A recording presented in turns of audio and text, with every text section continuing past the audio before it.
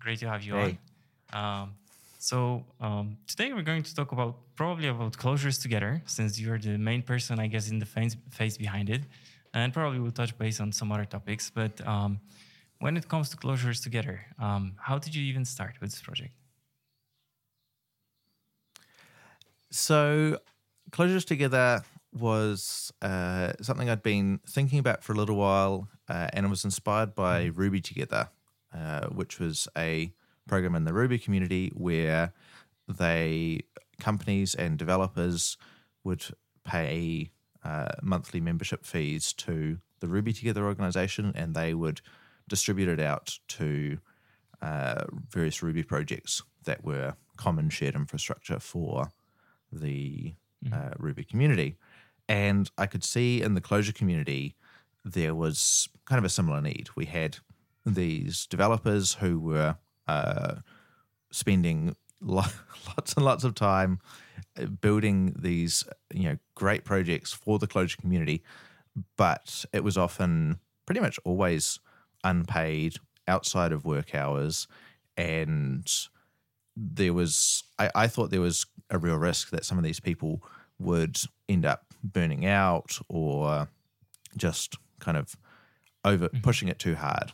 And so I was pretty concerned that we were going to lose some of these great Clojure developers to burnout, and that would be very sad and bad for them, of course, and then secondarily, bad for the Clojure community if you lose these great developers. Was there any specific story case? Maybe you talked to someone or anything like this? I remember at the time there was a lot of talk about developer burnout in the wider open source community.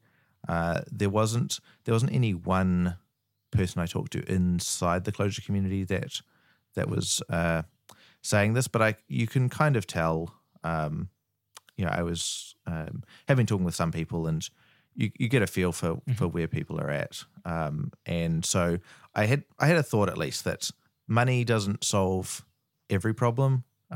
Certainly can't solve some things are just not money problems.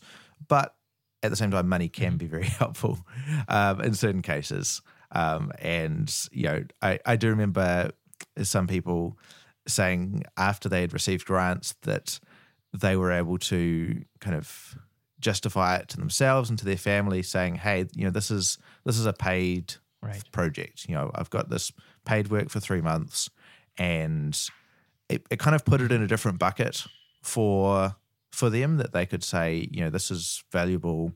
People are actually excited about this enough to pay me like real serious amounts of money towards it.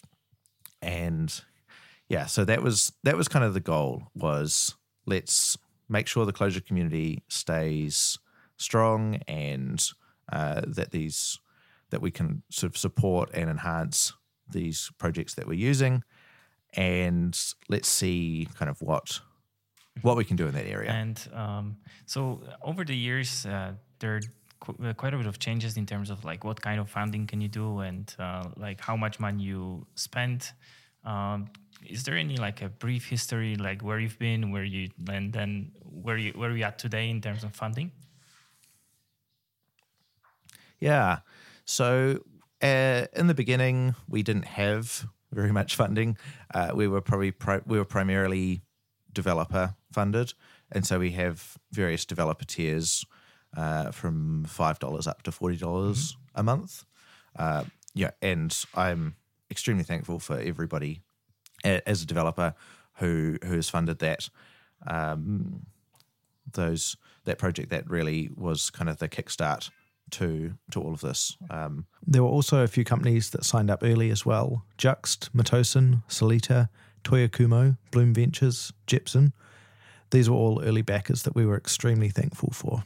Just going from memory, we started at two $5,400 grants over a quarter. And then as the funding grew, we were able to do up to, I think, 4 $5,400 grants, and then maybe 4 $9,000 grants as we started to get more support, more large companies joining.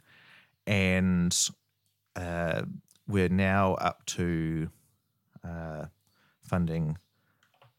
Gosh, I can't even.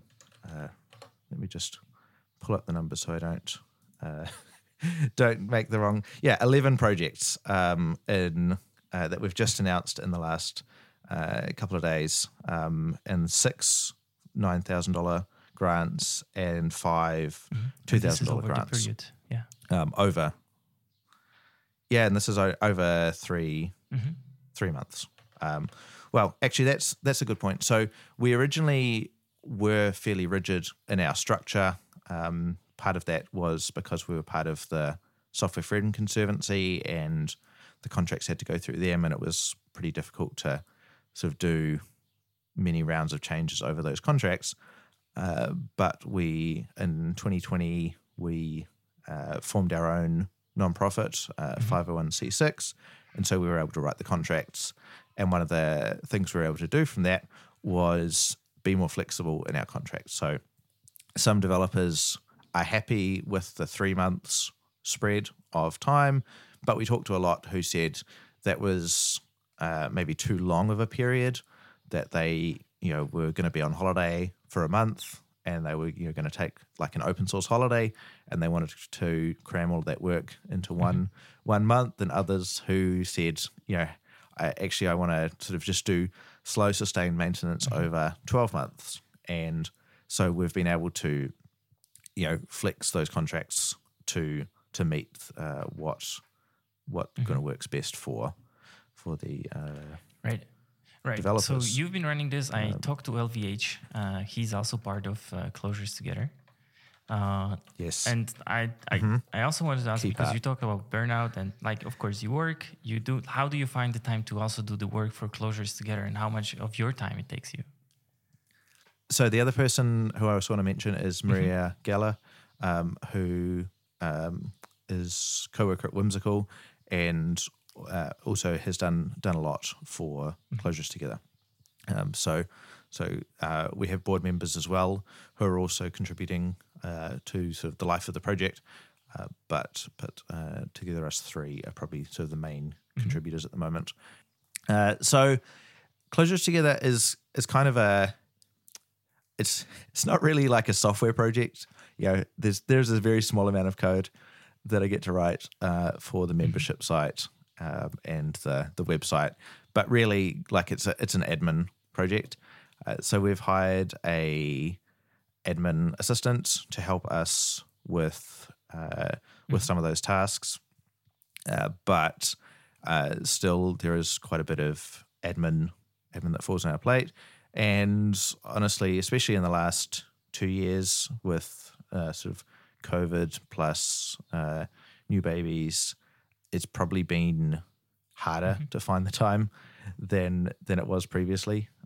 So yeah, I'm actively looking at ways to sort of share that load around, and possibly look at hiring somebody or increasing sort of outside support that we get to make it sustainable. Because you're right, it would be ironic that if we would have found this project to prevent developer burnout, and yet we weren't able to prevent it for ourselves. So I don't know if someone listens to this, if they want to get involved, like what are you looking for? Is there any call to action here, or?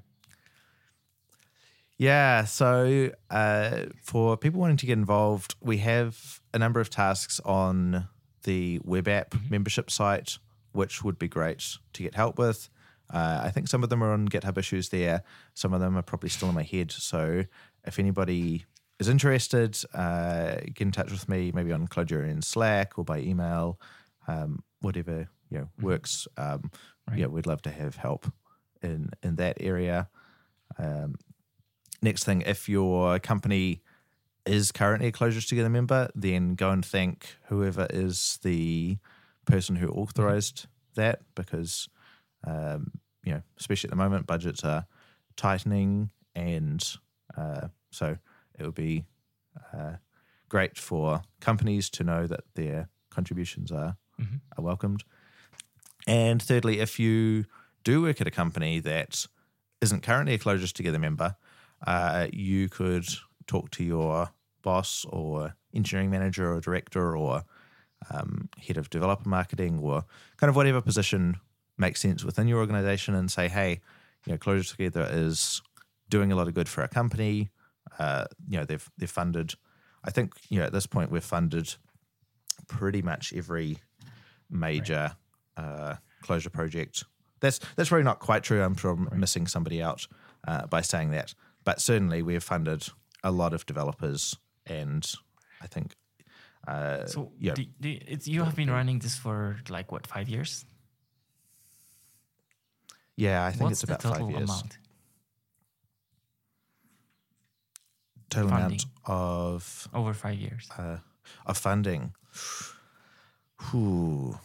It's a little bit tricky because of the kind of split between the organizations, but I can tell you what we are currently making on a sort of annualized basis. So on a annualized basis, we are on track for about $260,000 a year in total membership, which is pretty huge. I don't think we ever really expected to ever quite get there. We're sort of at the point where not quite, but you could almost imagine, the money's coming in. We need to find productive ways to put that money to use. Yeah. And Yeah. how do you look at this in terms of, when this project started, there was no GitHub sponsors back then. There are no other companies there are probably some that use Patreon to pay some people. And how do you look at those, all of those sort of additions to the ecosystem to fund developers?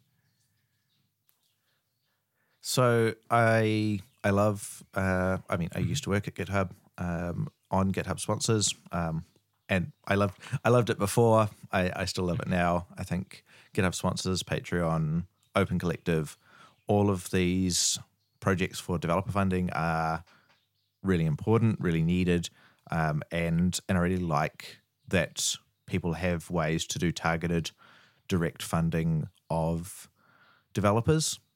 So they can say, hey, we're big users of X project.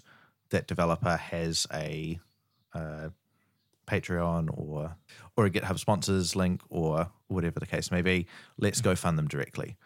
And so Clojure Together has never wanted to sort of siphon money away from other other methods to sort of inflate ourselves and make ourselves look bigger. What we have seen with this is that there can sometimes be periods of, or for at least some developers, they might have lulls of activity, or they work on something for 6 months and then go hibernate or whatever for the other 6 months. And so sometimes when I was talking to companies, they would say, yeah, we funded this person, and then they just stopped working on it. And so we cancelled, which is kind of, firstly, completely acceptable for a developer to not always work on this often part-time side project. But where I think Clojure Together is valuable is it's something that is legible to companies. So companies are able to say, hey, we're paying for a trade association membership to Clojure, to fund Clojure software. We're a Clojure company. We use Clojure. And so this is going to the good of our, to the good of us and the community. And that is often easier, especially in large companies, than to give money to an individual. It's certainly easier now with things like GitHub sponsors that give you invoices, but it can definitely is sometimes helpful having like an organization on the other end that can accept a purchase order, or that can do pay through a reseller, or these kind of things that big companies do and big companies want that individual developers are not always set up to really handle very well. And it lets us, it gives the company kind of a continuous place to put their money, and so we can spread it around to different projects over time as those projects, want the the funding. They can apply for grants one quarter and then leave it in future quarters. So yeah, that's kind of how I think about it. They're not really competitors. I would never ask somebody or want somebody to sort of cancel their donation to an individual developer to give it to us instead. But I think they're kind of complementary. So how do you normally pick a project that you're going to fund? Like, what's the process if someone is not familiar with it? Yeah. So we start by sending out had a mind blank there. So we start by sending out surveys to all of our members, and we say to our members, "Hey, what's on your mind? What are the kind of Clojure projects that you are using? What are the ones you'd like to see funded? What categories of projects do you want to see funded?"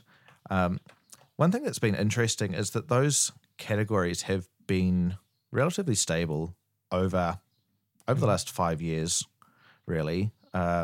Documentation, error messages, IDE support, developer tools are consistently sort of and build tooling, test tooling, all of those things get a lot of attention from developers pretty much every cycle. So then we will publish the survey results and at the same time open up the calls for applications to Clojure Together. So we'll say, hey, these are the kinds of projects in particular that we want to fund. We'll also definitely fund projects outside of that, those highlighted areas from our members. But it's nice to kind of give people an extra bump and say, hey, you're working in this space, and oftentimes we'll also get specific projects named. And so sometimes I'll go and just talk to that person directly and say, hey, our members are calling your name out. We'd really like to be able to fund you. Would you consider applying? And so that's never a guarantee. I can't personally guarantee or pick any projects on my own. But then we will collect the applications, and as a committee of board members, we will vote on the projects. We use a ranked choice voting system because there's so few projects relative to the number of voters that if you were to say pick your top 2 or whatever, you end up in weird voting situations if you don't have a smarter voting method. So we do ranked choice voting, and then we'll pick the top in projects that were funded, and go and talk to them and say, hey, does this still work for you? Because sometimes there might have been a bit of delay between when they've applied and when they got funded, or they were going to need to, talk to their work, and they said, hey, we still want to do this, but I can't do it for 2 months because I've got other stuff going on. So we will work out what's the starting time, what's the length of the funding that they want to take, and then we'll announce it to And how often does it happen during the year?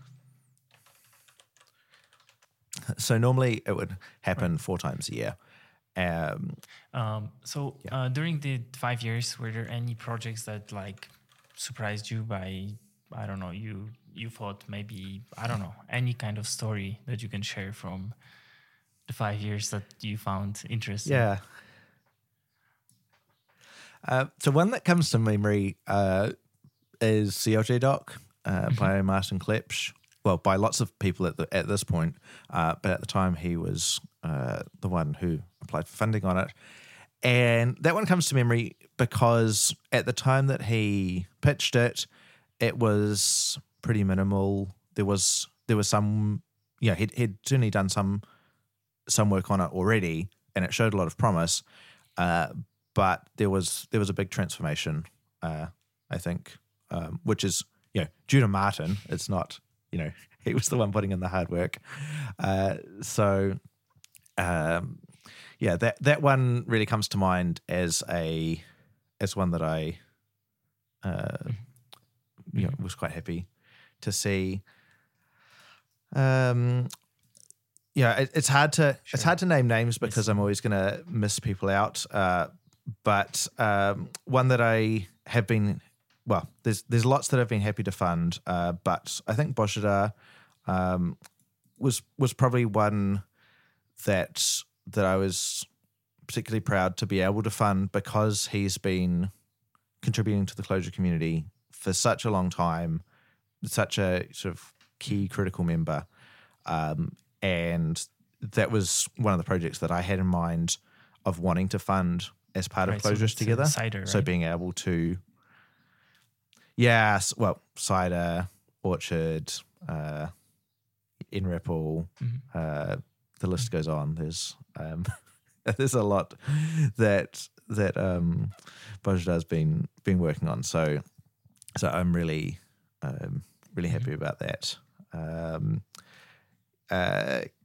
Shadow CLJS we've funded multiple times, and Shadow CLJS is up to I think 75% from the most recent survey. 75% of ClojureScript developers were using Shadow, which is again the credit goes to Thomas, not us. But I was really happy to be able to see that going. Calva as well, the VS Code plugin editor, we funded that. And I guess seeing new Clojure developers or people I knew who were starting with Clojure and getting to use Calva, and because they were VS Code users prior, and saying to them, hey, go download IntelliJ or go download Emacs and install Cider, like those are good, professional grade options for Clojure development.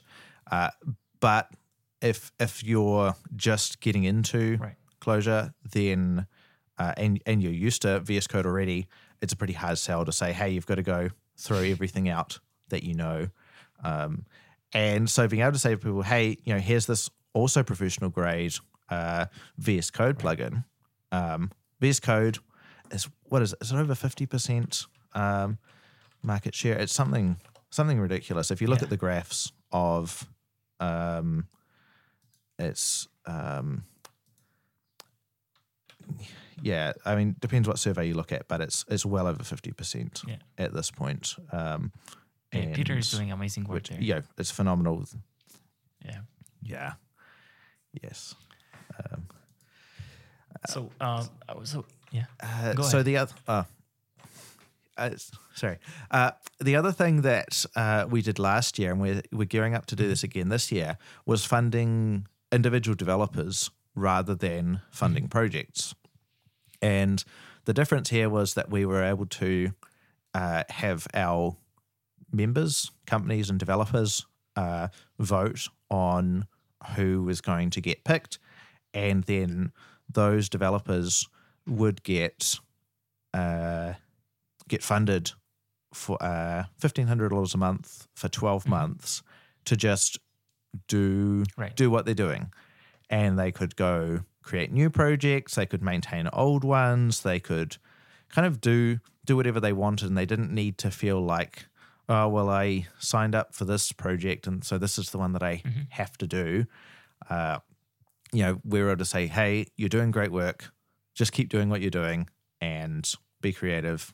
We just want to see kind of what you can do when you don't have any constraints. That actually reminds me, another fun project that we funded. We funded Bruce Hellman to work on Figwheel. And he was working on Figwheel, and then sort of at the same time, he also came up with or worked on Rebel Readline, which is a sort of visual REPL with a lot of enhancements over your sort of traditional command line REPL. So that was, a surprise, a very happy surprise for us Right. to see that come out. At the same And time. where do you think things are heading with Closures Together, and what do you think are sort of like the next steps here? So next steps. One thing is we're about to do our next elections for board members. We have a 2-year staggered term. So some of our board members will be finishing their current term this cycle, and will be sort of voting to members will be voting to pick board members And again. what do board members do? So board members are involved in selecting projects. They're also involved in steering the project, steering Closures Together. So when we have decisions to make, we'll sort of bring it to the board, make sure everybody is kind of aligned on this, that there's no major concerns. And then board members are also free to kind of do more or take more on top of that. So running new projects, or we have some ideas for maybe what we could do in the future.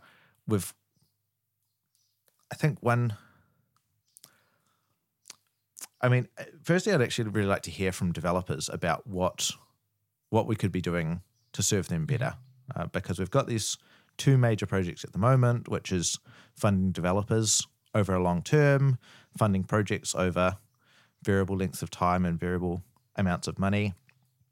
But I'm curious if there's a blind spot of things that we are missing.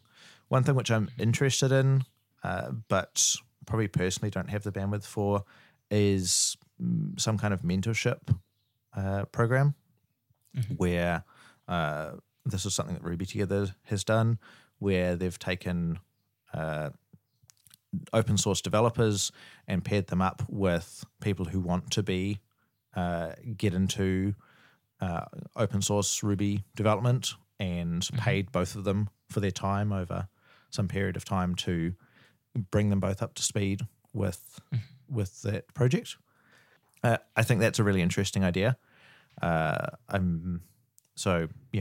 Especially if people think that's a good idea, love you to get in touch and let me know. Yeah, so those are we do have some sort of further out ideas in the pipeline, which are probably still slightly too early to say publicly, but maybe I can tell you about them after the podcast. Sure. Little secret. But we're really thankful to our members, to developer members and company members who've been supporting Closures Together over this time period. We have some really, really generous sponsors. Is it all right if I just thank a couple of them here? Sure. Yeah. Ladicora, Rome Research, Whimsical, Stylytics, Pitch, Nubank, Cisco, AppsFlyer, Logseek, Juxt, Matosin, Solita, AdGoji, NextJournal, and of course the excellent Closure Stream, which we're on the podcast of right now, Shortcut, Flexiana, Toyo Kumo, Doctronic, 180 Seguros. These are some of the largest sponsors. Would be here all day if I was to read out the name of every project, but I want to thank everybody on that list, and everybody who I didn't get to mention. We wouldn't have been able to get anywhere near what we've done without the support. And thanks to you, especially Jacek, for Closure Stream. I think, to my memory, Closure Stream has been very generous supporting Closures Together since you launched. I think, right from the start, from the get-go. Yeah. I think those 2 projects sort of were starting in the same time frame, if you will. I remember you announced it, and I was like, yes, this is great. It's like, I love the project from the very beginning, and when I was creating the first course, the reagent course, I just felt like, of course I can pay as a developer member and stuff, but I felt like I wanted to do more. And then I said, okay, how about just give up 10%? So I don't know where I read it, but there was somewhere, I don't remember what was it. It's hard to recall now, but it was more or less, it was like, you should give up 10% of your wealth over your lifetime to better a cause, whatever that is. And I felt very strongly about this, what you started to create. And this is how it started. From the get-go, it was 10%. And then there was also the affiliate links. So if someone bought the affiliate link with the closures together, there was more. And then there were some sales like Thanksgiving. During Thanksgiving, people normally go nuts and say, well, our product is not, during the year is worth this much, but during Thanksgiving, we just drop the price. And what I do during Thanksgiving is like, during Thanksgiving, it costs the same, but I just give 50%. No matter where you come from, what you buy, it goes to closures together. So I normally don't have like any promotions, any crazy stuff during the whatever. It's just always, if there is a promotion, I just increase the percentage for closures together or open source. Go this way. Yeah. Yep. We encourage all companies to do their future promotions in that way. I think that's great. 10%. Yep. and I don't want to give away your revenue numbers here, but that 10% and the 50% and all of those, that's a meaningful amount of money that right. Closure. I'm very proud of this. Yeah, it's like I'm like when I look at even the page, I feel like I'm among the giants. You have Juxt and Metos in there, and I'm just like one man show, just trying to push it up. So yeah, I'm very proud of this and very proud to like contribute to Closures together and just happy to support the project and of course all of the developers that do the work. All of the courses would not exist if not all of the work from the developers. So yeah. I mean, the same goes like even for like Shadows. I can thank everyone who was there. It's like you were the reviewer of the code, and Juho Teperi was there, Thomas Heller, the creator of Reframe, Mike Thompson, of course. Yeah. Then there was Sean Corfield and Tommy Ryman, for creator of Rated, James Reeves.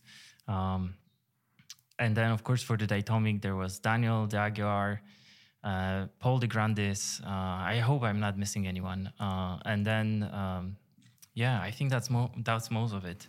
And of course I was always very grateful to, like, whenever I create a course, to have someone to look at the code and make sure it's not gibberish, right? It's like, of course I can write this app, but every single time, whenever I send the code for the review, I always get meaningful feedback, and it just makes the course better and just makes it more idiomatic. And I think this is the important part. Yeah, I forgot to mention Jared C. Taylor from the Atomic team, and also Stuart Holloway and Phil Carluccio. I think they're all in Nubank, and they all contributed and they all reviewed the code. And some of the code reviews were just like, I felt like it's in good shape. And then, Stuart Holloway comes in and is like, oh, you should, you should not do this like this. This is, So it's been great. It's been great also as a learning experience to, try to understand something in the level that, in the point and in the level that you can try to explain it. The feedback has been also great from a lot of people. I don't feel like there is a lot of people that really talk about it, like on Twitter, but I get quite a bit of email messages from people that took the courses. And I don't think there was even one that was like a negative. Some people write, it's like, oh, I was a QA engineer, I did the courses, and I'm like full stack engineer at Clojure. So there's some really great stories. I'm really proud of this. This is not something that I really like talk about and share, but it's very gratifying to get those emails and like hear from people. Yeah. Yeah, that is great. Right. So switching gears, you are currently working at Whimsical. Yeah, that's right. Which is one of the also member of the Closures Together, and a company with I think a lot of character and a lot of. I talked to the CEO of Whimsical few episodes ago. So how's going at Whimsical? Like, what you guys up to, and like, how does it look like from non-CEO perspective? Probably quite different to what Casper's is thinking about. So Whimsical, probably the biggest change recently for Whimsical was that last year Whimsical raised funding for the first time, a Series A funding of $30 million, and up until that point for 4 or 5 years, Whimsical had been bootstrapped and profitable, with able to pay everybody out of the revenue they were generating as a business. And so recently raised funding and using that money to hire more developers, hire out a wholesale team, hire kind of in every function, really, Right. to grow Whimsical, because we have a lot of large and growing competitors, and I think Whimsical has some really great ideas and great character, as you say, in the app, and so we're kind of just investing more in that. So were there any like specific development like you've seen like in like, of course I talked to Kaspers about like the technology stack and stuff, but when you joined the team, were you surprised by anything that is like done in like any special way? So I have to be a little bit careful not to give away any of the secret sauce. Sure. But I think I was very impressed with how rich the application is, and how sophisticated it is, and yet it's a small-ish. I mean, I wouldn't say it's a small code base. It's relative to what it's doing. I'd say you get a lot of bang for your buck in terms of lines of code, and also it's very simple operationally to run. We have our on-call periods are almost always silent or extremely quiet. So there's nothing on fire or really, touch wood. Of course, I don't think I'm on call right now, but so I think just seeing a relatively small team has produced a really great rich application. It's code's in good shape. The deployment system is in good shape. We can just deploy any time of day. It's not really a big event. You just merge your code when you're ready. Often there'll be pull request reviews, but even occasionally, that's if it's kind of not necessary for something, you can just push it and merge it and deploy it when it's ready to be deployed. And then that kind of flow just is really nice. That we can deploy on Fridays, deploy on a Saturday if you like. It's there's just kind of a low amount of ceremony, which So I guess you're using like feature flags and we use feature flags. We have we try and do, especially any sort of larger change, will be wrapped behind a feature flag. We'll turn it on for our workspace or maybe some test workspaces first, and then once we're confident, we'll ramp it up to the wider Whimsical user base. But yeah, feature flags are sort of a big part of having confidence in code. And we also use feature flags in maybe some less obvious ways or things that aren't exactly features. One thing that comes to mind was we were changing our HTML doc type to add sort of the HTML5 declarations and so on.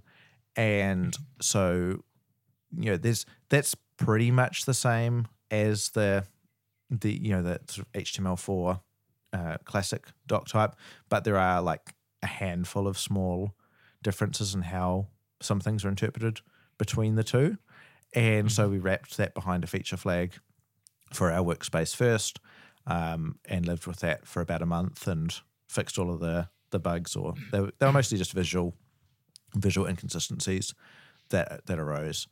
And then once we'd got them all fixed, would it be fine to talk about like these stages, if you will? So you mentioned you have your own workspace. Yeah, so we will typically develop locally on our laptops, and we have Docker images, or you can run everything locally just on your MacBook.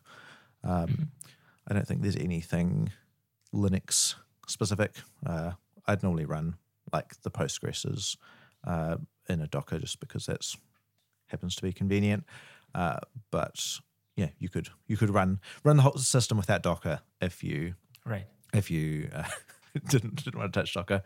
And then we'll push code up for a review, and at the same time we'll build a preview environment for that code, so you can test it out in a sort of production-like environment. It's not exactly the same as production, but you get a reasonable idea of what things are going to look like. And then we have a sort of a preview production environment for some of our services, particularly the front end stuff, where you can deploy to a sort of mirror of production. If you're like at the moment, I'm working on some things around caching and enabling HTTP3 and other sort of CDN related stuff, where there kind of isn't really certainly not a quick way to roll back with CloudFront, and it's the kind of thing where you make a mistake with that and it can have pretty devastating consequences for quite a while. So we'll do yeah. I remember I did something similar when I was launching the region course, and I used Workers for something, and it was just like cached forever, and I could not get rid of it. Some people were complaining. I still cannot see updated page, and I'm like, what? Like, please reset your cache.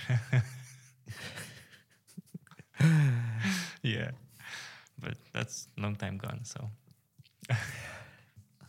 it's a great development experience.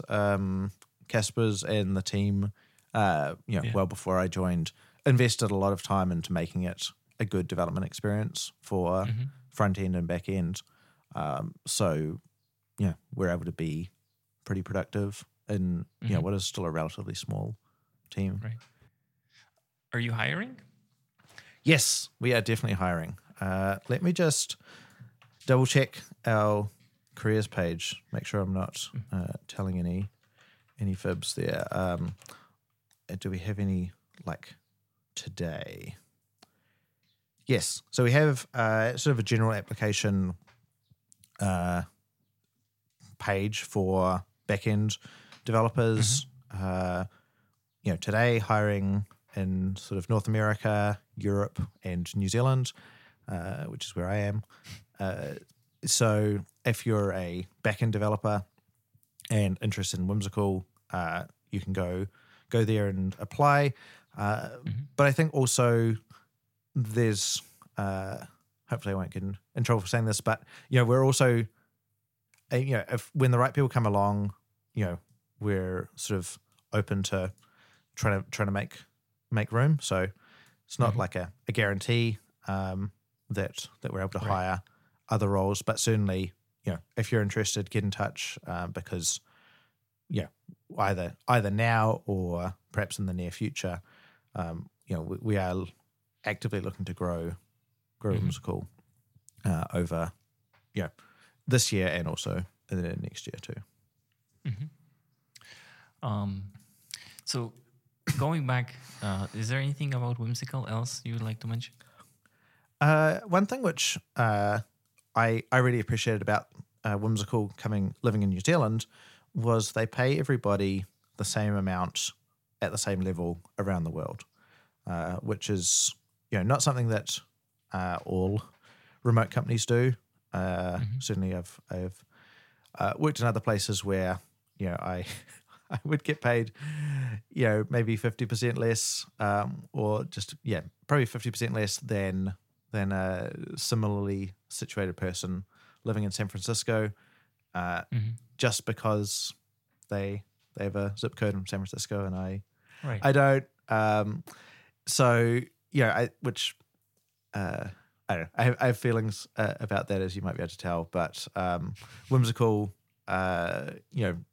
doesn't think that way, which means we're able to hire kind of all over the place, and it's a very transparent and fair environment, I would say.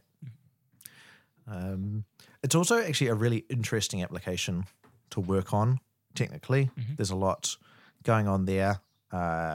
There's because we're building actually for people who don't know what Whimsical is, it's a collaboration tool for teams and individuals to make flowcharts, wireframes, mind maps, documents, and projects. So you can use it to draw out your ideas. It's really well-made product. It's a it's a great product to work on. Interesting. It's pretty deep. There's a lot of sort of rich behavior going into it. The other thing which I really like about Whimsical is that there's a really high bar for polish that comes from Casper's all the way down. So I was working on a feature recently, as an example, this feature Recent, where you can see files that you've recently opened.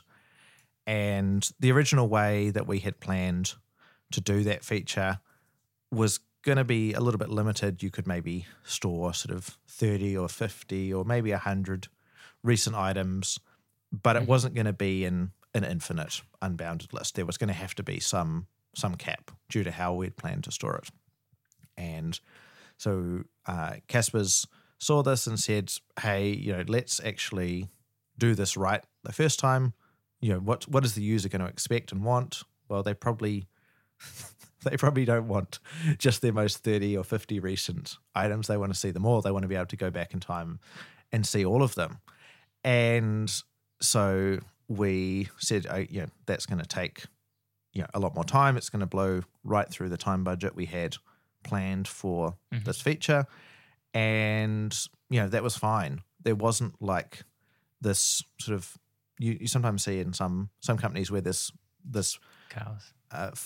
Focus on dates and hitting, you planned this project and you said you were going to deliver it in this sprint cycle. So, you better really go finish it in this sprint cycle. Yeah. And so that was like a really good experience for me. This was, pretty early in my time at Whimsical, and to be able to say, actually, we will take the time to do it right rather than trying to meet some arbitrary deadline that we set ourselves. So we use the shape up process, which some people is getting sort of more and more well known.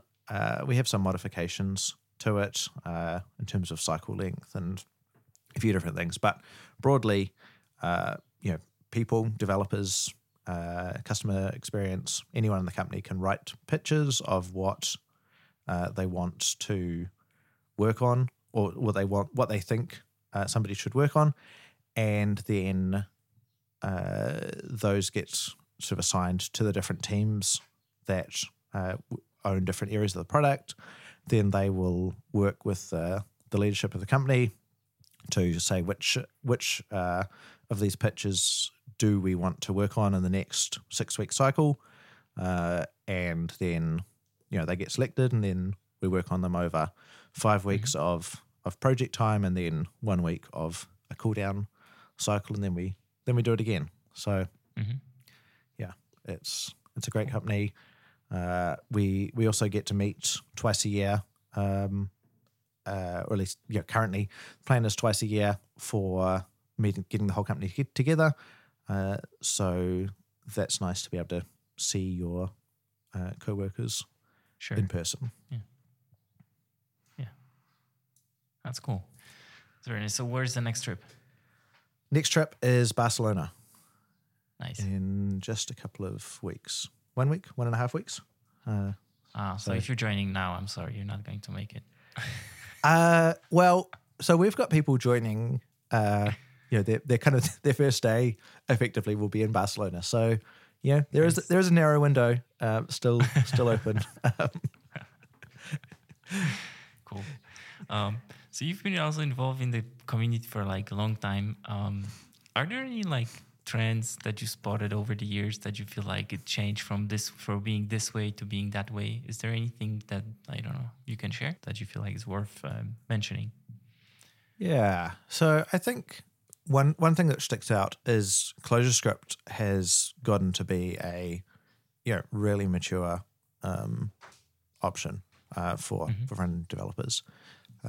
I was sort of seriously involved and started getting seriously using ClojureScript 5 or 6 years ago.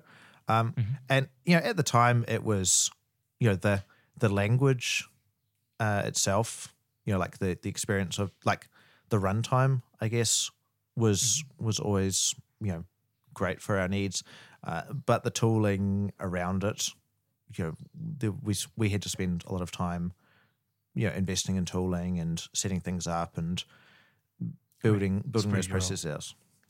Yeah, but now we've got Shadow CLJS, Figwheel, of course, and there's a lot more paved paths, I guess, in the ClojureScript ecosystem than there was prior to that.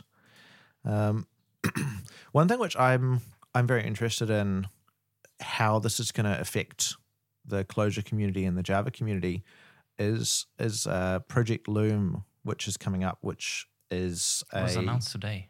They released it. Was it today? Okay, well, yeah. I haven't checked Hacker News this morning, so it's in preview, but it's delivered. Yeah. Right. Okay. Java 19. Great. So for those who haven't been following, Java has just a couple of hours ago finally released Project Loom, which is a lightweight threading tool which lets you operate with many more threads than you previously could in Java without so lowering the cost of threading, but while letting you keep the same programming model that you had with threads. And so we've seen in Clojure community, Core Async, Manifold, all sorts of async programs, which are marvelous feats of engineering, but certainly in terms of simplicity and understandability, I think threads probably have them beat most of the time if you can fit within the confines of a thread. And previously that was harder than it will be today. So I'm super interested in what that looks like going forwards with web servers. I think there's probably a lot of projects that adopted async things which may look at it now and say, do we really need the that async stuff, maybe not. Right. Yeah, it's very interesting. I've been looking also in this area in all of those projects that use like Netty behind, and there's also a project called Vertex, which also uses Netty behind. And I also was wondering, and then of course the Vertex has its own async model, so actually all of the libraries had to be adopted to work with that. But it's very interesting. I'm wondering how will this really pan out, and I'm sure there will be some use cases that. And actually, this is a conversation that I had with Thomas Heller about this. There will be use cases where the async will still be valid, but I think the boundary for the blocking I/O is just like pushed much further out. Yeah. Very, very interesting. I think, we mentioned Thomas so many times during the podcast, and over the years, I think with Thomas, we just talked about so many topics, and I feel like he's the person who somehow like helped me to navigate a lot of stuff. So big shout out to Thomas for all of the discussions we had over the years, and it's just been amazing. So Daniel, will there be anything else you would like to mention, talk about? I think that's all. So the calls to action for people. Consider standing for the board in our upcoming elections. Consider joining as a member, either as yourself or as a company. And if you're looking for a change or even just a conversation, you might not be ready to leave your current job yet, but please reach out either to me or directly through our jobs page. We're just happy to start a conversation now and see if it's a good fit. Cool. Yeah. All right. That's great, man. It's been a blast. Thank you so much for taking the time. Yeah. And I'm sure we will catch up at one point or the other. Sounds good. All right. Thank you. Take care. Thanks for listening. If you like this podcast, consider supporting it by rating it on your platform and telling others about it. You can also support it directly by buying subscription at Clojure.stream or sponsoring it on GitHub Sponsors. All the details in the show notes below.